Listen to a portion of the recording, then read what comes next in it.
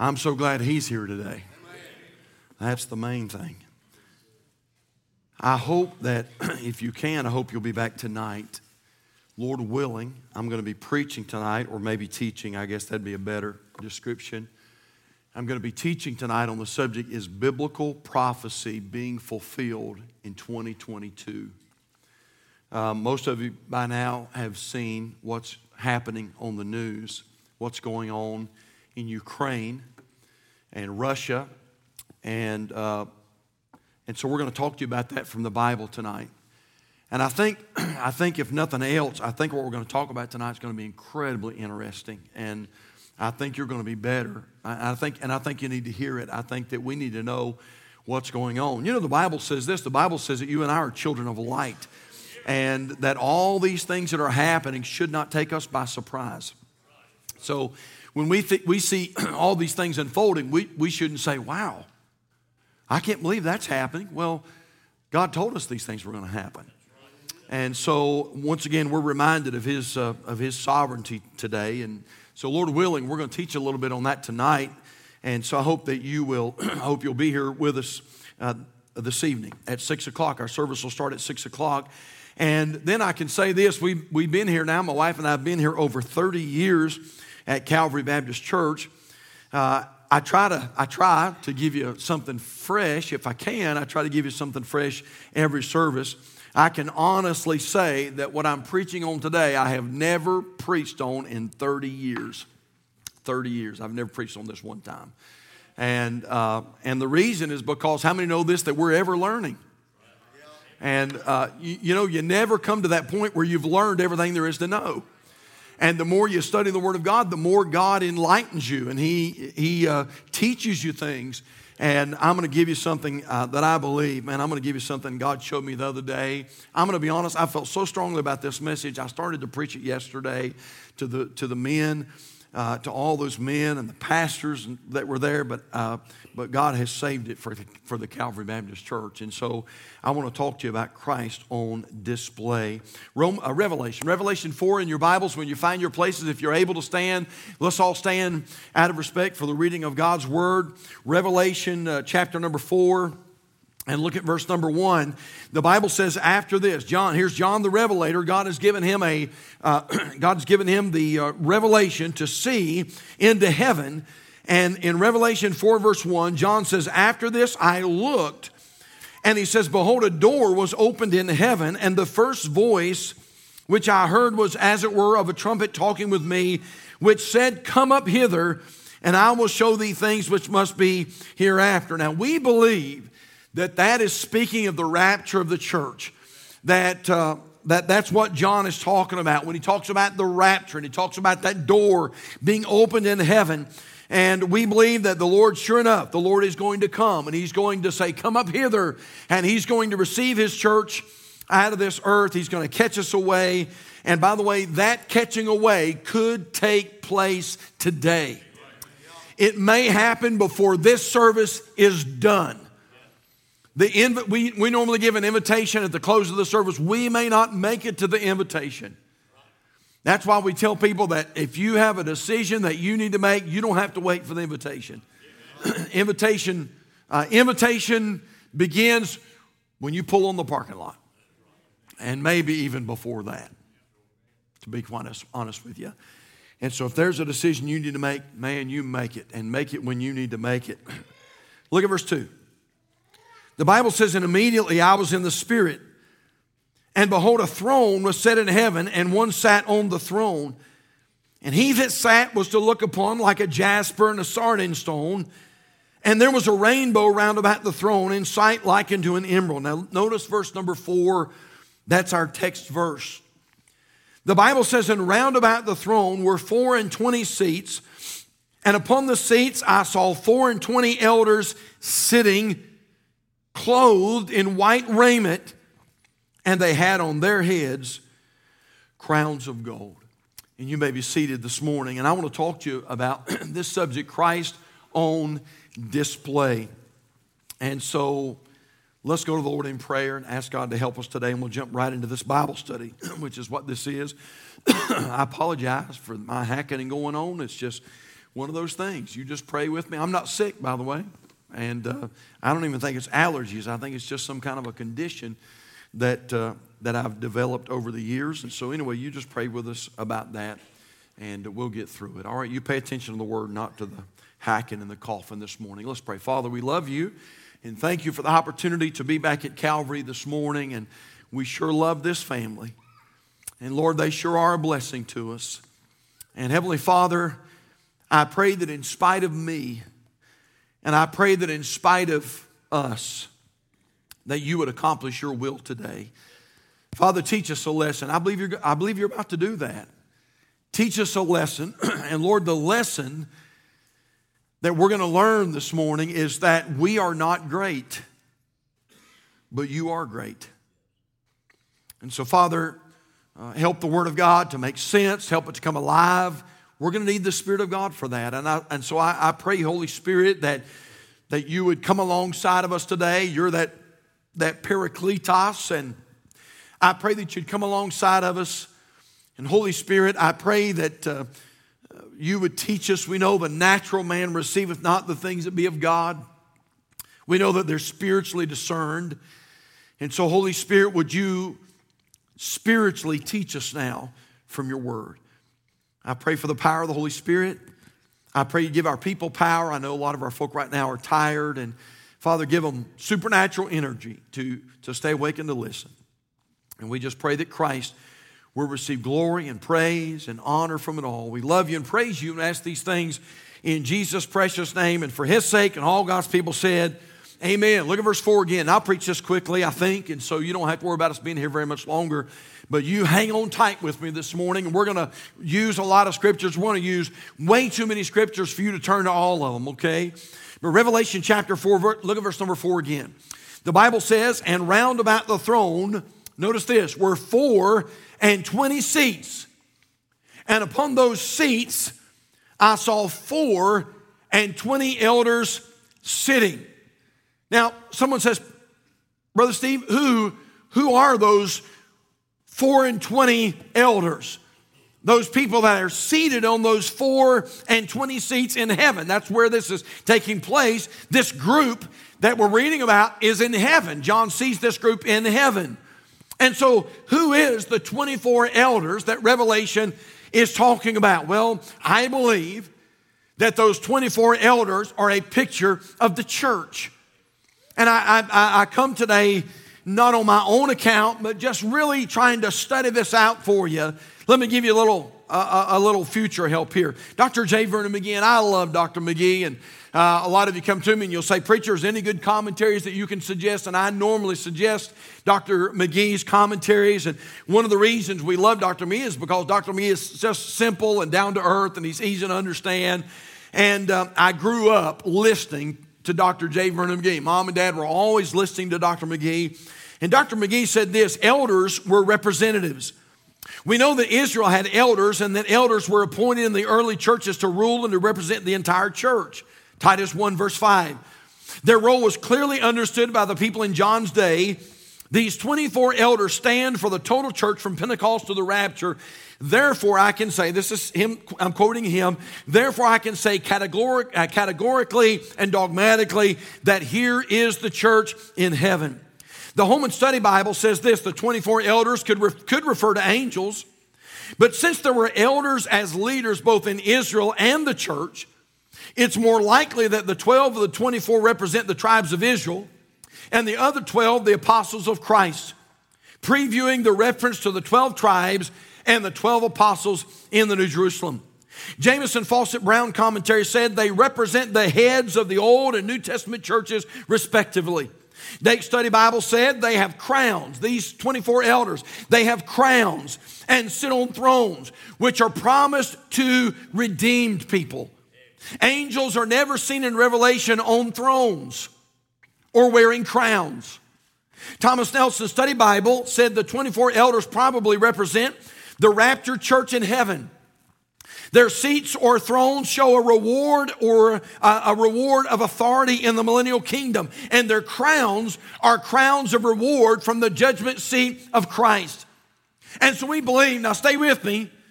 You say, Brother Pope, you've already lost me. Oh man, Listen, slap yourself, chew some gum, pop a Tic Tac, do something, but don't lose me now. Because if you lose me, you're going to miss a blessing today. So we believe this. We believe that those 24 elders that the book of Revelation is talking about and that John the Revelator saw in heaven are a type or a picture of you.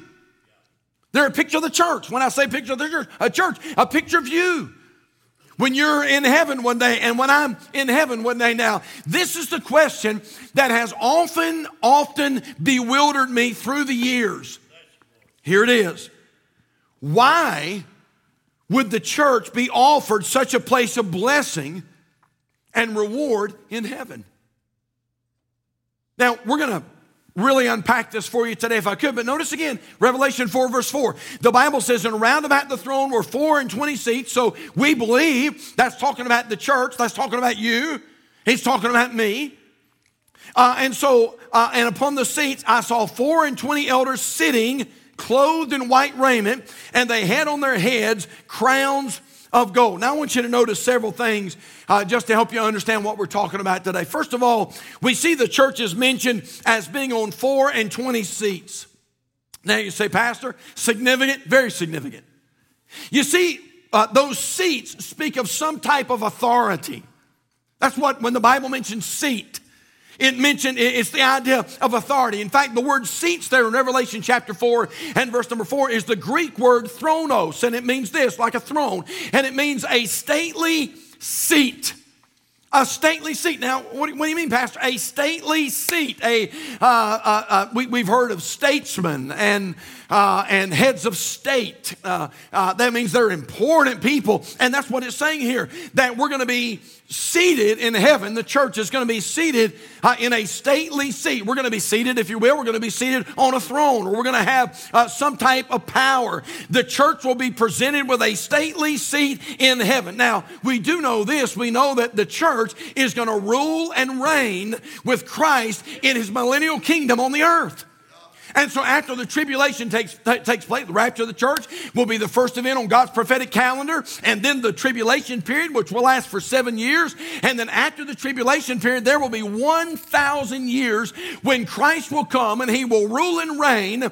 He will set up his kingdom and he will rule and reign with a rod of iron. And the Bible says, although we don't understand all of it, the Bible says that you, the church, we will rule and reign with Jesus Christ. So we know that. And so the Bible says here that the Bible mentions that they are on seats. How about this? Number next is this. We notice that the church is mentioned as sitting. Now again, you say, Pastor, is that important? It's very important. When we read about the church, the 24 elders sitting, it speaks of having security. Listen, let me use this analogy. Folks in Ukraine are not sitting. They're fleeing. They're pacing. They're fighting. They're dying. But they're not sitting. You know why? They're not at peace. And the Bible says about the church, one of these days when we get into heaven, the Bible says we're going to be sitting. It speaks of safety. It speaks of peace. It speaks of a state of restfulness. The Bible says in Philippians chapter 4, verse number 7, and the peace of God, which passeth all understanding, shall keep your hearts and minds through Christ Jesus. And that peace that the Bible talks about will literally saturate heaven. And so the church is mentioned as being seated. The church is mentioned as sitting. How about this? Well, this is a good one. The church is mentioned as being clothed in white raiment. Now again, understand that we have a perfect Bible. There's nothing in there by accident. And so the Bible says that you and I, the church, we're the 24 elders. The Bible says that we're going to be clothed in white raiment. Now, what does that mean, preacher? It speaks of provision and protection. In other words, God is going to provide for us. God is going to take care of us. One of these days, when we're in heaven with Him, God is going to meet every single need that we have. How many remember the story back in the book of Genesis when Adam and Eve partook of the fruit? The Bible says they fell and they understood they were naked, and they did their best to try to sew these little fig leaves together to cover their nakedness. They were ashamed. They were embarrassed. They were exposed. And the Bible says that God came and made them skins for covering. Same idea. The Bible tells us that one of these days when we get in heaven, that God is going to clothe us. That means that God is going to provide. God is going to take care of us. God is going to provide for us. God is going to protect us. And then we notice this. We notice we're not only going to be clothed, but we're going to be clothed, the Bible says, in white raiment. Important, very important. That word, that idea of white, it speaks of righteousness. Oh, come on, folks, now. You know what that tells us? The stain of sin is gone. It speaks of purity. In Isaiah chapter 1, verse number 18, Isaiah the prophet said, "Come now and let us reason together, saith the Lord. Though your sins be as scarlet, they shall be as white as snow. Though they be red like crimson, they shall be as wool." I'm telling you, I don't know who you are. I don't know where you're from. I don't know what your background is. I don't know what skeletons you have in the closet. I don't know what guilt trip that you're dealing with today. But I got some good news. If you give your heart and your life to Christ, He is able to make you clean. He is able to make you pure as the driven snow. And one of these days when you get, you know what? I might just shout myself down today. Amen. And one of these days when you get in heaven, you'll be clothed. You'll be in the protection and the provision of God. But not just clothed, but you'll be clothed in white raiment. The stain of sin is gone. Oh, man. Are we having a good time in God's house today? But then there's something else. The church is mentioned as wearing crowns of gold. It's the idea of being greatly rewarded. Greatly rewarded. 1 Corinthians 3 verse 8 says it like this: "Now he that planteth and he that watereth are one, and every man shall receive his own reward according to his own labor."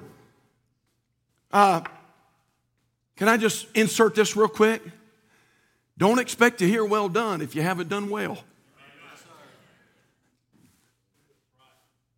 Well, I'm just going to my reward and I'm looking forward to Him saying, "Well done." Don't expect to hear "well done" if you haven't done well. You won't live for the devil all of your life and then go to heaven and God's going to say, "Welcome home, child, well done."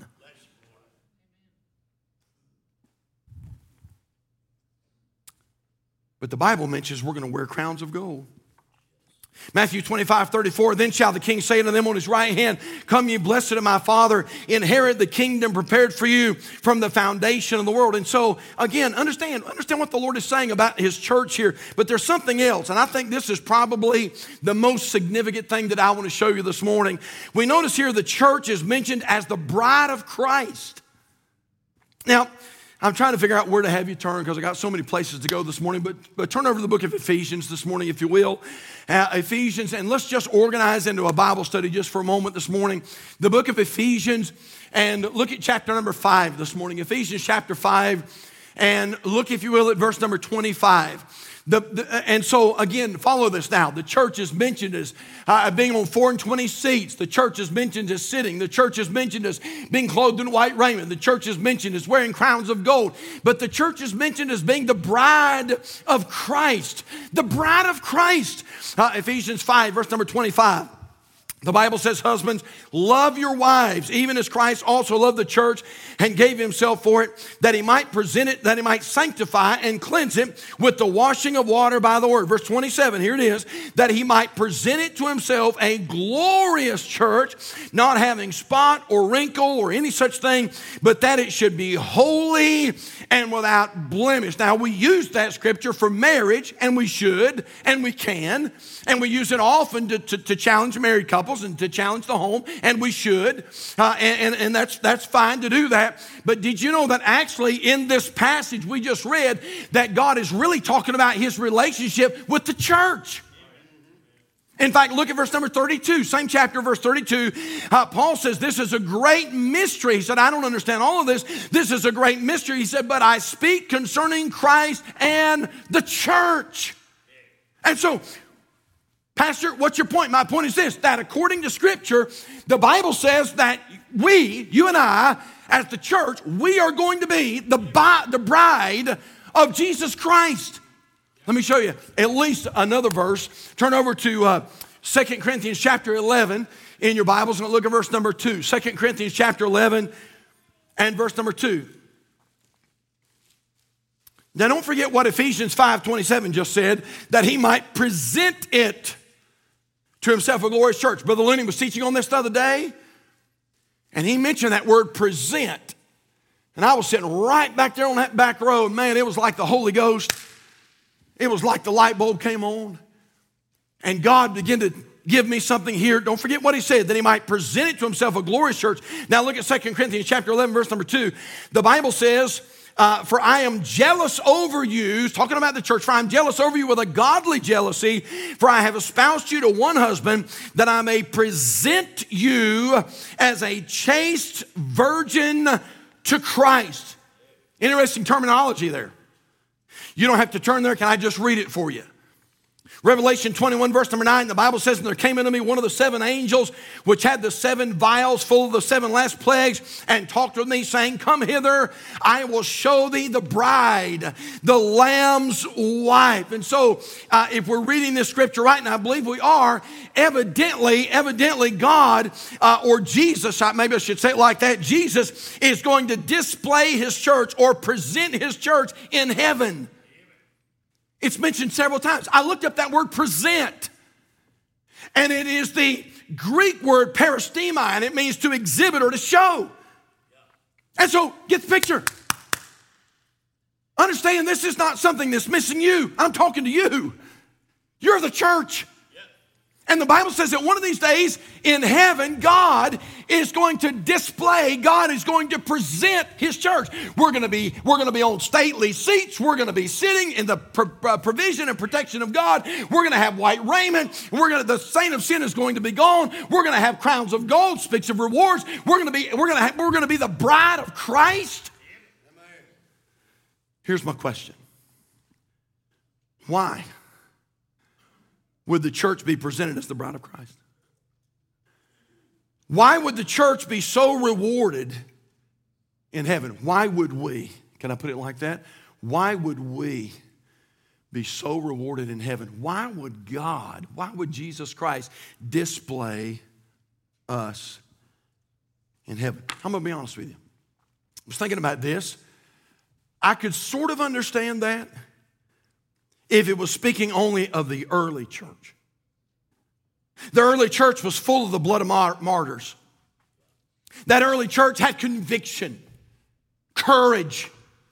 I thought about men like Polycarp, one of our forefathers of the faith. Polycarp, how did things, they believe that Polycarp studied, I believe it was under the Apostle John, and an important father in the church. Polycarp burned at the stake. And when they put him against the stake and tied him up and brought the kindling in and they got ready to start the fire, they said, will you recant? Will you deny the Lord? Will you deny the Lord? By the way, I wonder if somebody tied you to a stake and brought in the kindling and brought in the fire, would we deny the Lord? And as they brought the fire to the kindling, Polycarp said this, 66 years have I served him, and he has never done me injury. How then can I now blaspheme my King and Savior? And they burned him to death. You know, if it was men like Latimer and Ridley, I think I could understand it a little. Also burned at the stake. And before losing their life, this was said. Latimer said, be of good comfort, Master Ridley, and play the man. We shall this day light such a candle by God's grace in England as shall never be put out. I thought about men like the Apostle Paul, where Paul said, I've fought a good fight. I finished my course. I kept the faith. A little bit later, they came in and got Paul and they cut off his head. I thought about men like the Apostle Peter, who when they came and took Peter and said, we're going to crucify you, Peter said, don't crucify me like my Savior because I'm not worthy to die like him. Turn me upside down. And historians tell us that when Peter was crucified, they turned him upside down on the cross when they nailed him to that cross. I could almost understand this if it was the early church being honored. I could sort of understand it if it was the international church being honored. What do you mean, Pastor? Oh, listen, folks, not everywhere's like America. People say, well, I'm glad we're not living in the dark ages where Christians lost their lives. Let me tell you something, folks. More Christians have lost their lives in the 20th century than any other time in history. Did you know that right now in the country of Sudan, if you're a Christian, they will crucify you on a cross? Did you know right now in different parts of the world, if you claim to be a Christian, they will martyr you, martyr your family? And by the way, I'm talking about places you wouldn't. I was talking to a missionary this week in Israel, and he said, Brother Pope, he said, you do know, don't you? He said, you do know that if you proselytize any young person under 18 years of old, you will spend 2 years in prison in Israel. That's Israel. If you try to win somebody to the Lord, that's what he's talking about. I could almost understand this if it was talking about those Christians in North Korea, those Christians in Saudi Arabia, those Christians in Afghanistan or Iraq. But how could the modern day church be so blessed of the Lord and be displayed in heaven, be presented in heaven? And then, as Brother Looney was teaching, and I was sitting back here, and he wasn't necessarily even teaching on this, but the Spirit of God just cut on the light, and the Holy Spirit revealed the answer to this perplexing question. You see, the church is not displayed in heaven because the church is deserving. The church is not rewarded in heaven because we are worthy of a reward or worthy of a blessing. The church will be displayed in heaven to show that Christ is deserving of the glory. Somebody says, wow, that's neat, preacher. I mean, God's going to put us on stately seats. He's going to take care of us. He's going to clothe us. He's going to give us crowns of gold. We're the bride of Christ. I mean, wow, man. I mean, we really must be something else. I mean, we really must have done something good. No, he done something good. And one of these days in heaven, the church will be displayed as a way of showing that it is not the church that receives glory, but it's the Lord Jesus Christ that's deserving of glory. Listen to this. Hey, he deserves glory because he saved something so unworthy. He deserves praise because he took something so dirty and made it clean. You say, preacher, I'm not dirty. Okay, then excuse the rest of us. You say, Pastor, I'm not a sinner. Well, you are a sinner. And maybe you're not as bad as some, or maybe you're not as good as some, but I'm just telling you, brother, one of these days when God parades us in heaven and displays his church in heaven, it won't be so people will look at the church and say, wow, what a church. No. It'll be as Jesus displays his church in heaven, displays you and displays me. It'll be so all of eternity can look on and say, man, not what a church, but man, what a Savior. What a Savior that can take something so unworthy and so dirty and so putrid and clean it up and make it holy and make it righteous and make it clean. You say, preacher, you need to calm down. No, you need to get fired up. That's what you need to do.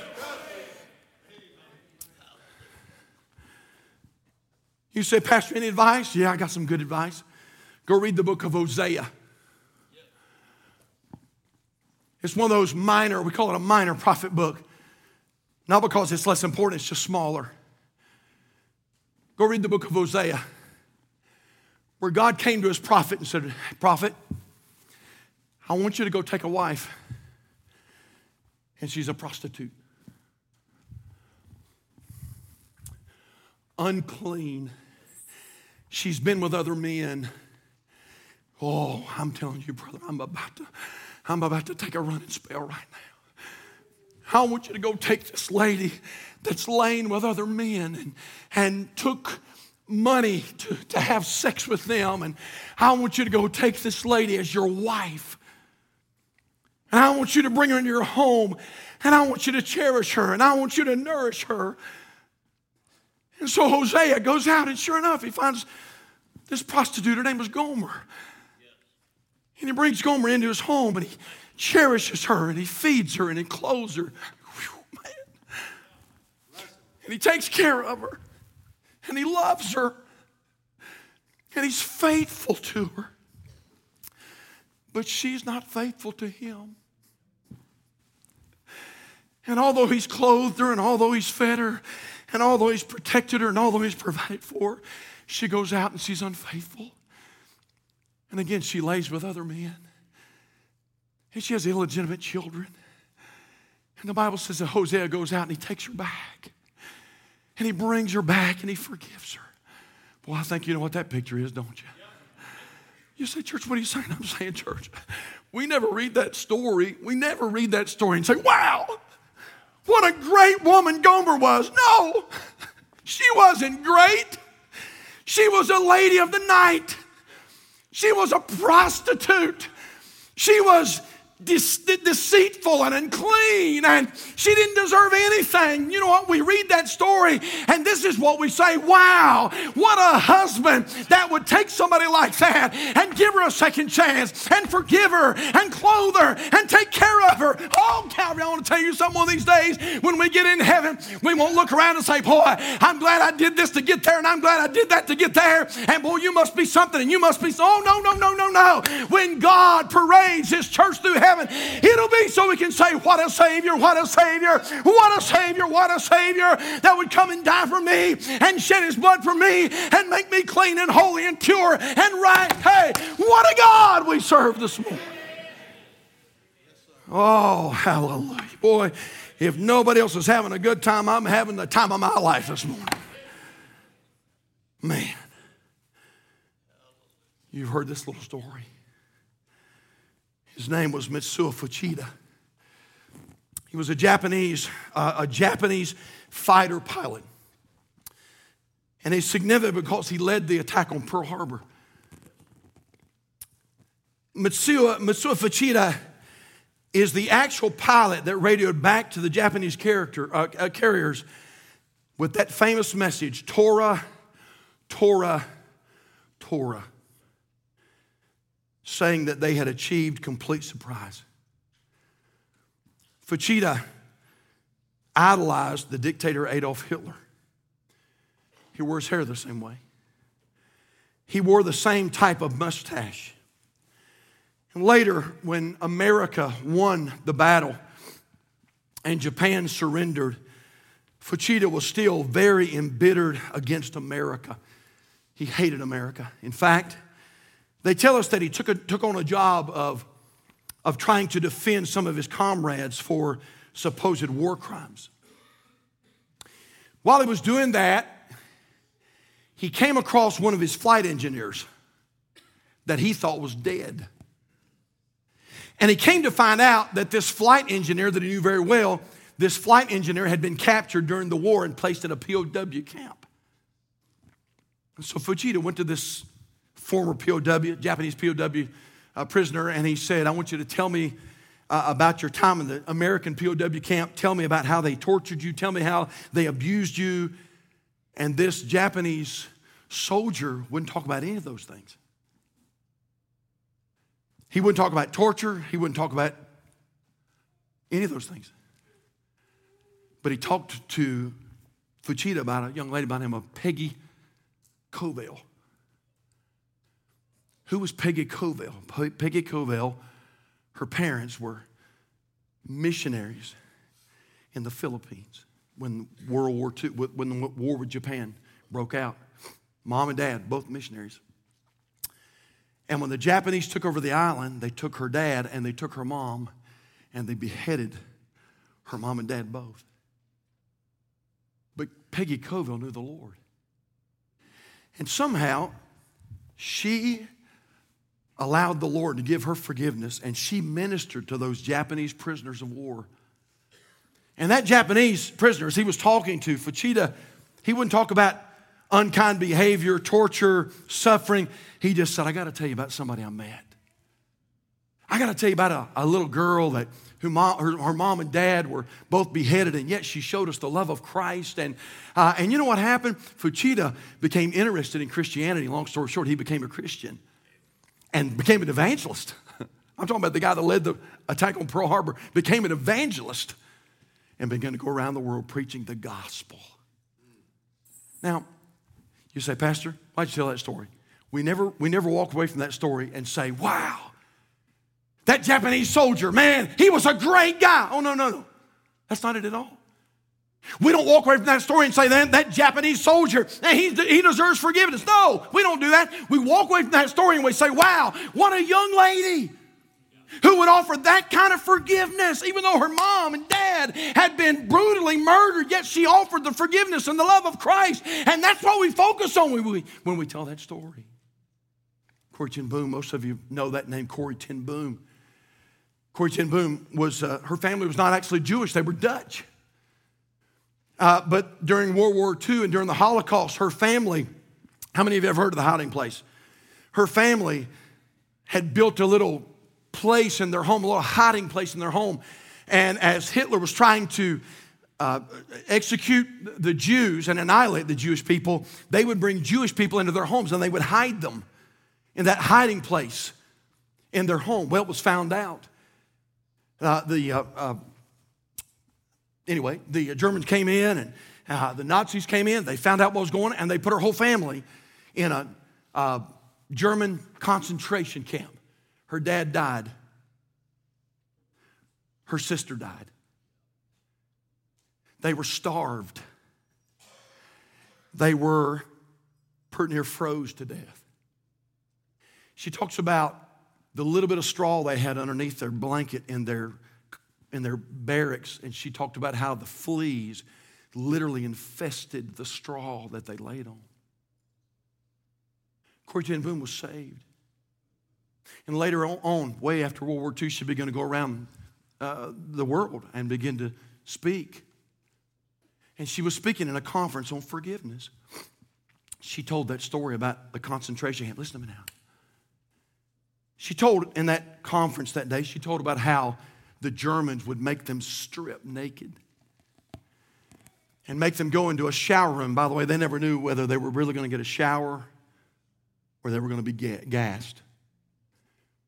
And she said they would make us strip naked. And she said they would hoard us like a bunch of cattle into this shower room. And she said as we went in, not a stitch of clothes on our body, she said the German soldiers would stand there and they would watch with lustful, wicked eyes. She's telling this story in this conference and she's teaching on forgiveness. And after the conference is done, she's greeting and meeting a few folk, and a man came up to her and he said, Corrie, I was one of those guards. I was in your camp. And he said, my life has been changed. And he said, I want to ask you to forgive me. And he stuck his hand out to shake her hand. And Corrie ten Boom, man, I don't know why I'm so emotional today. But Corrie ten Boom said, my hands were frozen.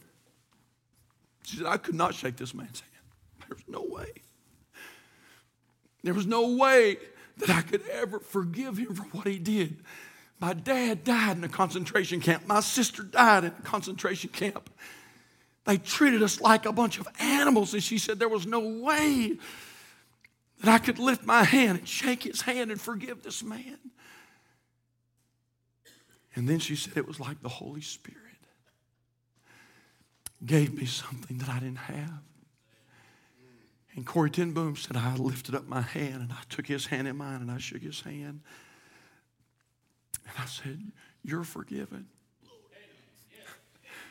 We never walk away from that story and say, wow, that goose-stepping Nazi deserved forgiveness. Oh, no. We never come away from that story and say, wow, what a guy that German soldier was. What a great guy. No, no, no, no, no. We don't come away from that story doing that. We come away from that story saying, wow, I can't believe that she would exhibit that kind of forgiveness. That she would extend a hand of love and forgiveness and the love of Christ. And man, what a display of love. And I'm telling you, my dear friend, one of these days, when God Almighty displays His church in heaven, it won't be so I can brag, or Brother Rodney can brag, or Brother Stacy can brag, or Brother Looney can brag. It won't be because we say, boy, look at us, aren't we? Something up. No, no, no, no, no. Brother, when God displays that church in heaven, it'll be to say to all of eternity, what a Savior. What a Savior! What a Savior!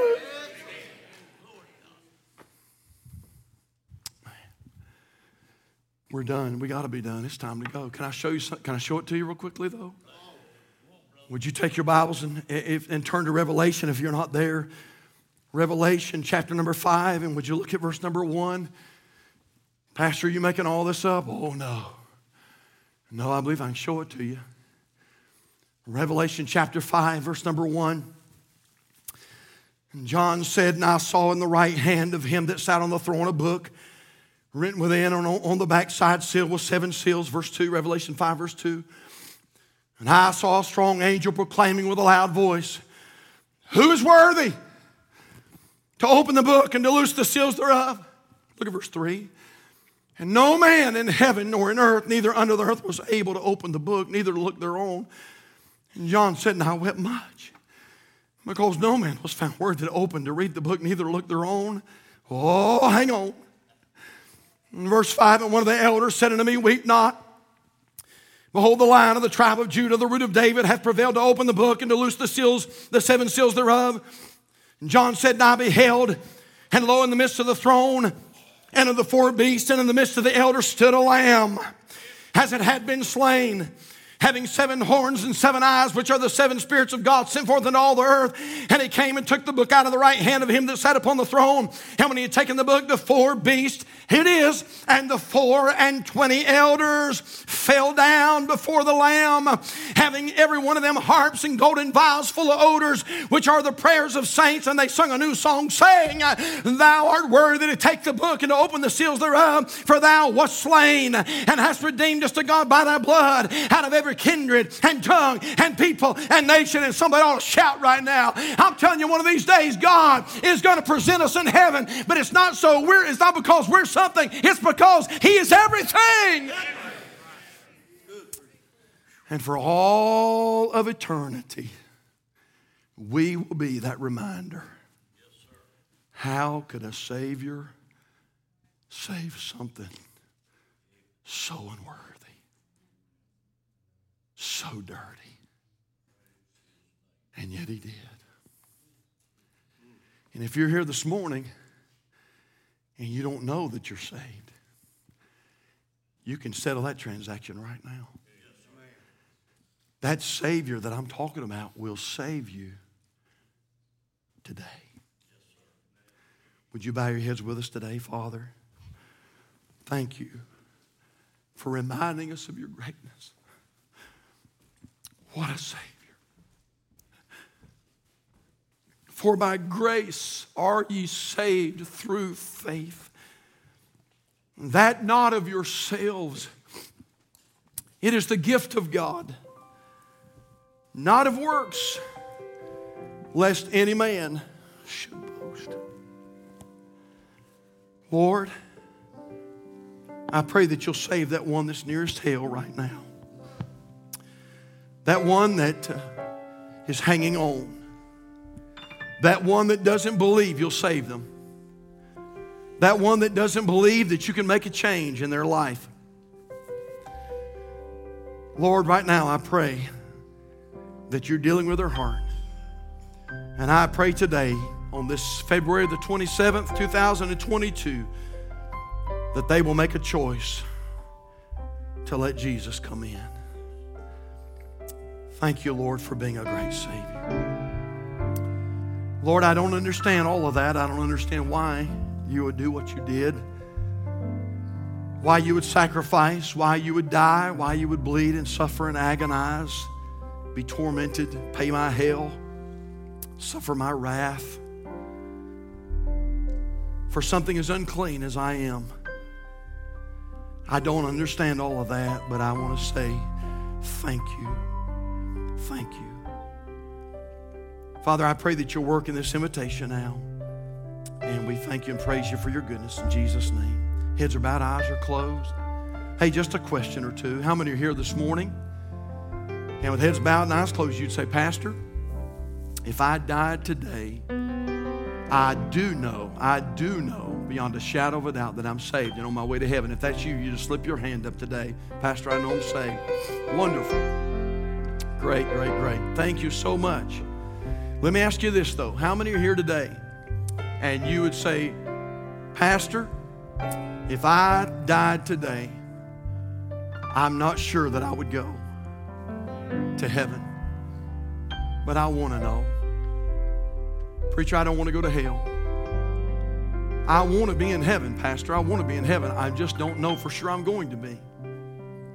And if that's you this morning, I'm not going to come back. I'm not going to try to pull you down an aisle. I've never done that, and I'm not going to do it today.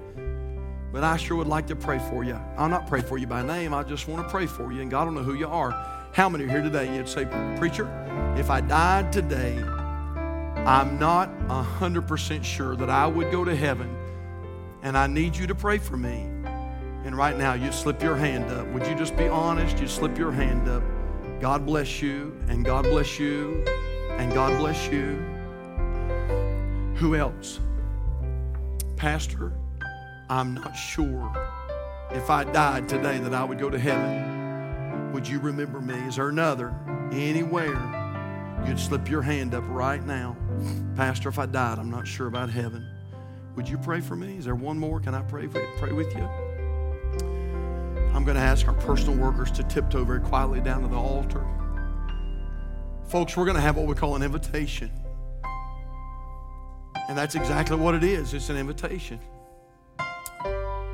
And if you're here this morning and you have a need, any need at all, if you just need someone to pray with you, we've got folks up here with a Bible and they'll be glad to pray with you. But if you're here this morning and you raised your hand and said, Pastor, I'm not sure if I died that I would go to heaven. Listen, we want to help you today. We want to help you. So here's what I'm going to ask you to do. I'm going to say a prayer.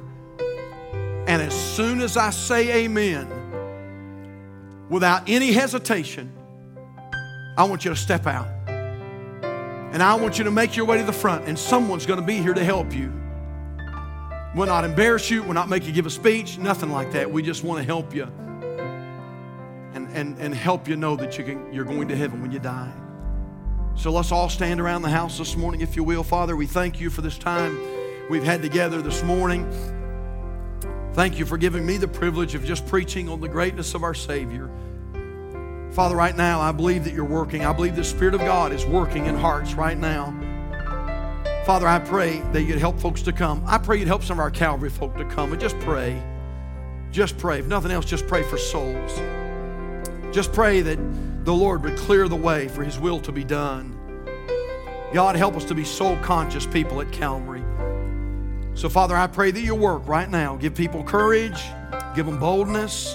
And, Father, help no one to leave this place unsure that they're on their way to heaven today. And we thank you in Jesus' name. Amen. Heads are bowed, eyes are closed. If you're here this morning and there's a need, I want you to step out right now. Would you come? Would you come? Pastor, if I died today, I'm not 100% sure that I would go to heaven. Would you come right now? Would you come? Lord, give them courage. Oh, I want to tell you something. The greatest decision I ever made was to give my heart and life to Jesus. You say, Brother Pope, have you been perfect since then? No, not been perfect, but thank God I've been forgiven. Would you come today while we wait?